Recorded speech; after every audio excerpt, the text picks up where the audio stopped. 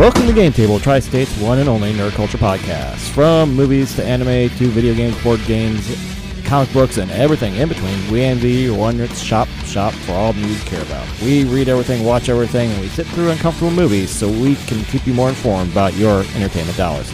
I am Doug. I am with Anthony today. How you doing, sir?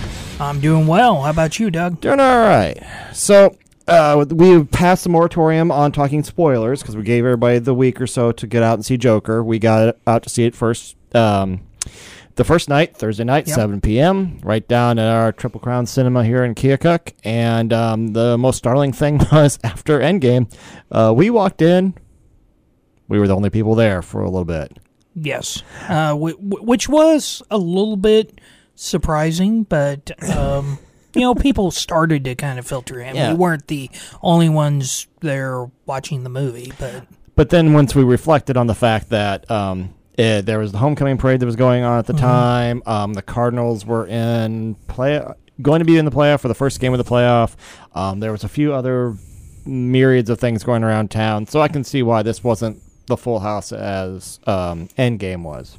Right. So walking into it, we saw the trailers. I believe we were both optimistic. Yeah. We felt pretty good about it. I don't know if I say I was looking forward to it. Yeah, I would not say that I was looking forward to it. I mean, but it was one of those movies that I walked in going, yeah, this has potential to be good. This is going to be interesting. Yep. And this also goes back to, the DC effect of, like, it's a DC movie, so the bar is pretty... The bar is low. Yeah, the bar was pretty low. So we walked in there and we kind of, read the high, previews of, it's dark, it's gritty, it's violent, be prepared, that type of stuff. So walk in, it wasn't like I was like, oh, let's go see this one on a random chance. We knew what we're getting into. Yeah, we did our research going into this. So, shoot. And so going into this, we got Todd Phillips, who did The Hangover and Old School and more comedy than not. Yeah. I think he did Due Date, which is a horror in the box office, but not really a horror movie per se. And then we got Joaquin Phoenix, and we got De Niro, and we got another good about a cast, but those are about the only ones, except for when Mark Maron showed up at the end and kind of threw you out of it for a second. Right. He was the assistant producer, whatever. But everybody else, those are the big names. De Niro, Joaquin Phoenix, Joker. Boom. So, I don't know. You want to go through it, or do you just want to talk thoughts? Well, let's talk about what we liked. Let's talk about what we liked, yeah. I think the setting, the 1970s New York / Gotham, fit perfectly. You could get that feel. You got that Taxi Driver feel. Unfortunately, both of us are born in the late 70s, so we don't know it exactly. But we know it from the shows and, seeing it. It's the dirty New York City. It's the, grimy, and they're talking about the garbage strike, and everybody... Woo! Whoops. Well, we'll have to edit that out. But it's the grimy New York City. It's, back when crime and, there was illicit materials down in Times Square. It felt perfectly. Yes, I could not agree more. The atmosphere was great. And I'm going to take it a step to the music. Oh, the music set the atmosphere that you knew something bad was going to happen. It almost gave the feeling of Jaws-like type of soundtrack, and I just loved it. And it was mostly just an instrumental, which kind of goes back to like The Dark Knight Returns with the ominous whoms and the booms, the big tones. But this was orchestral type noises as well. But yeah, without the music, it would play different. Yes. And, I've already seen the meme of people sending around putting in Seth Rogen's laugh to the Joker's laugh, and it just doesn't have the same feeling, if you want to go. But the setting and the music it really puts you in the time and place. I thought, the costuming was great. I mean, because it really felt that, era. And I really got a kick out of the Johnny Carson set, the De Niro set, because that Yes. was Jack Parr set, De Niro set, whatever you want to call it. I remember that set. I remember those curtains. So that felt very authentic to me, and kind of the whole vibe of that era. I think the other thing we need to talk about is Joaquin Phoenix was a force to be reckoned with on the screen. I think that, I mean, he gave a performance of his life here, gave different aspects of Joker, that pretty much on the screen we have not ever really seen before. And It almost left you thinking, feeling sorry for him at the beginning, but Right. then, you knew something was off, and obviously, but it was a totally different Joker than we have seen on the screen before. The laugh was the laugh in Terrifying. my mind, in my opinion, besides Mark Hamill. Laugh, right. Well, that's taking him off was as creepy and as fitting as I've heard on the big screen. How quickly it starts and how quickly it stops. Yep. I do want to point out, some people were talking about this because after I heard this, I went and listened to other people talk about it because I wanted to see if my views were validated, and they said that his physical acting was above everything else because the way he moved his body, his little dances, his eye movement and lip movement and everything else, he put a lot of, you could turn it off and still see what's going on very well. His actions were just so almost, they compared it because they had that Charlie Chaplin picture in the middle and back to the silent films where you had to be that expressive, and he was really that expressive. So Yes. Comparatively, you gotta sit there and go, this was really good. He did this great. Yes. Now comes the fun part. We like all these things. Now the question is, was it a good movie?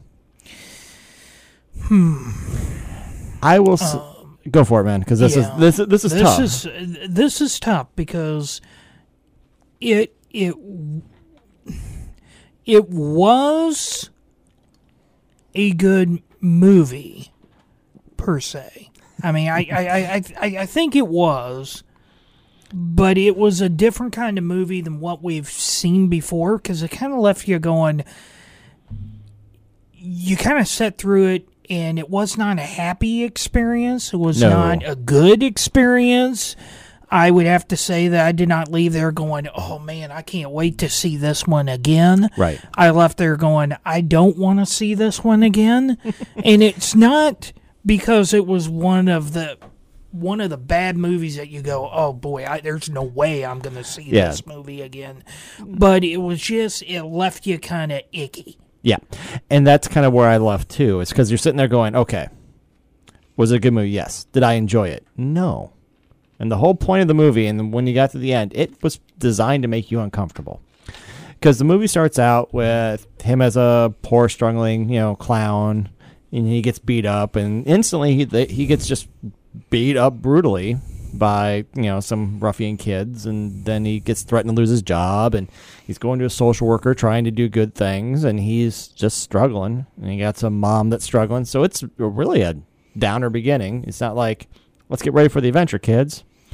But then he makes this whole transformation arc into the Joker towards the end, and it just, every moment there were places that made you very uncomfortable. And I think the most uncomfortable scene for us, we talked about this afterwards, but I could think in the movie theater we were both very uncomfortable, was earlier in the film it depicted him having a relationship with one of his neighbors. And, she was going around with them, they were going out to eat, and they're having a good time, and you're like, oh, that's nice, they have a relationship. Well, then he has a break and has an issue, and then he goes to see her, and he sits in her room, and she comes out like, hey, who are you? What are you doing in here? So you knew something wasn't real, but then you also sit there and go, oh, this could turn bad. And we both talked about the whole her and her kid. We're glad nothing happened to her, but there could have been an area where he could have went bad quickly. And I remember just sitting there, the music and everything just made us sit there and go, okay, This could be bad. Don't do this. Don't do this to me now. Don't. And I thought, it was handled perfectly. That scene was designed to make you uncomfortable, and it did. And there was a few other through the entire movie that made the same kind of uncomfortable feelings of that. Please don't do this. And then a few times he does, and a few times he doesn't. Like there was a scene where he met Bruce Wayne, and he's manipulating the kid's face, sticking his fingers in his mouth through a fence, and you're like, who would do this? And who would let them do this? So it was just creepy, the whole thing. Then, then there was the violence. There's only like 5 or 6 murders in the whole thing. That we know of. Correct. See, the great thing about the directing of this is that it really established that Jaws type feel to it at times, because that there was that the neighbor and the daughter may not have survived, but thank goodness the director let us wonder. Right. Did they make it? Did they not make it? Did he do anything to him? We don't know. Well, true, because the next scene, he gets up, but then they see him walking down the hall with the Joker grin. So, yes, he could have. Yeah, but once again, some of us were like, oh, thank God he didn't. Yeah. Then there's the same thing. He had some clown buddies come visit him after he found out his mother died, which that was also brutal because he killed his mother with a slight grin on his face. Very psycho-esque.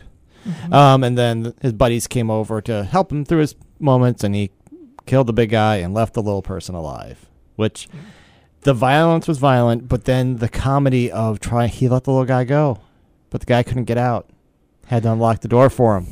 It was supposed to be really funny, but it was just creepy because we were sitting there going, is he going to open the door and then kill him? But he let the guy out. I mean, it was just bizarre. It was bizarre because he kissed him on his head. And oh, then let yes, him I out. forgot that. Oh, yeah. It just was bizarre and very creepy. I mean, this was not a movie that you laughed at all. Even when they were trying to add some comedy to it, it just wasn't. Right. Just didn't deliver. Well, because every time there was a comic bit, there was something either brutal or beautifully sad within a moment. And then the biggest question is, because with the girlfriend and a few other things, a lot of it we spent in his head.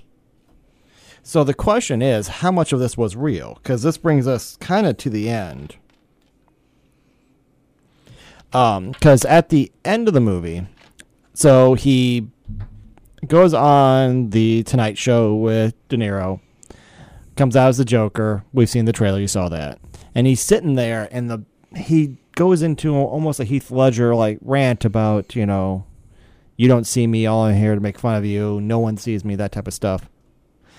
And then he does, blow the guy away on television. and just sits there. And he became the Joker at that point. And then he goes to the camera. He talks in the camera, they cut feed, and then they show him getting tackled, and he ends up in a cop car, which is probably the biggest direct homage to Dark Knight Returns, where Heath Ledger's head is hanging out of the cop car, but instead of being free, he's being taken away. And we don't know if this is all true or not, because the whole movie ends with him surrounded by his Joker followers, and then he's talking to his therapist again in prison and in the Arkham hospital. Yes. Was this real or just a flight of fantasy in his little head? Because he said, you wouldn't get it. When she asked, what's so funny? He goes, you wouldn't get it. And then that life kicks in. Right. And, it's really a fascinating ending because, as he's going down the hallway, running, there was bloody footprints left behind. So again, the directors, left you wondering, Did he just kill his therapist? Yep. Did he, where is this coming from? And he's running down the hall being chased. Yep. And that's how the movie ends. With the song that was playing through the whole thing, That's Life. Yep. So I don't know. Part of me thinks that's the way they can sit there and go, hey, this isn't a Joker movie. It's just a Joker movie. It's not the Joker movie. And be able to have their cake and eat it too. So they can sit there and go, well, this isn't canon. This isn't true canon. So I don't know. But I think this is the kind of way for them to kind of cop out on it. Right. Now, definitely, I would put it in a category of a good movie. It just left me not wanting to go see it again. Great performance by Joaquin Phoenix. Dares to ask the question, which is a better Joker, Joaquin or Heath Ledger? Now the question comes down to which Joker are you looking for?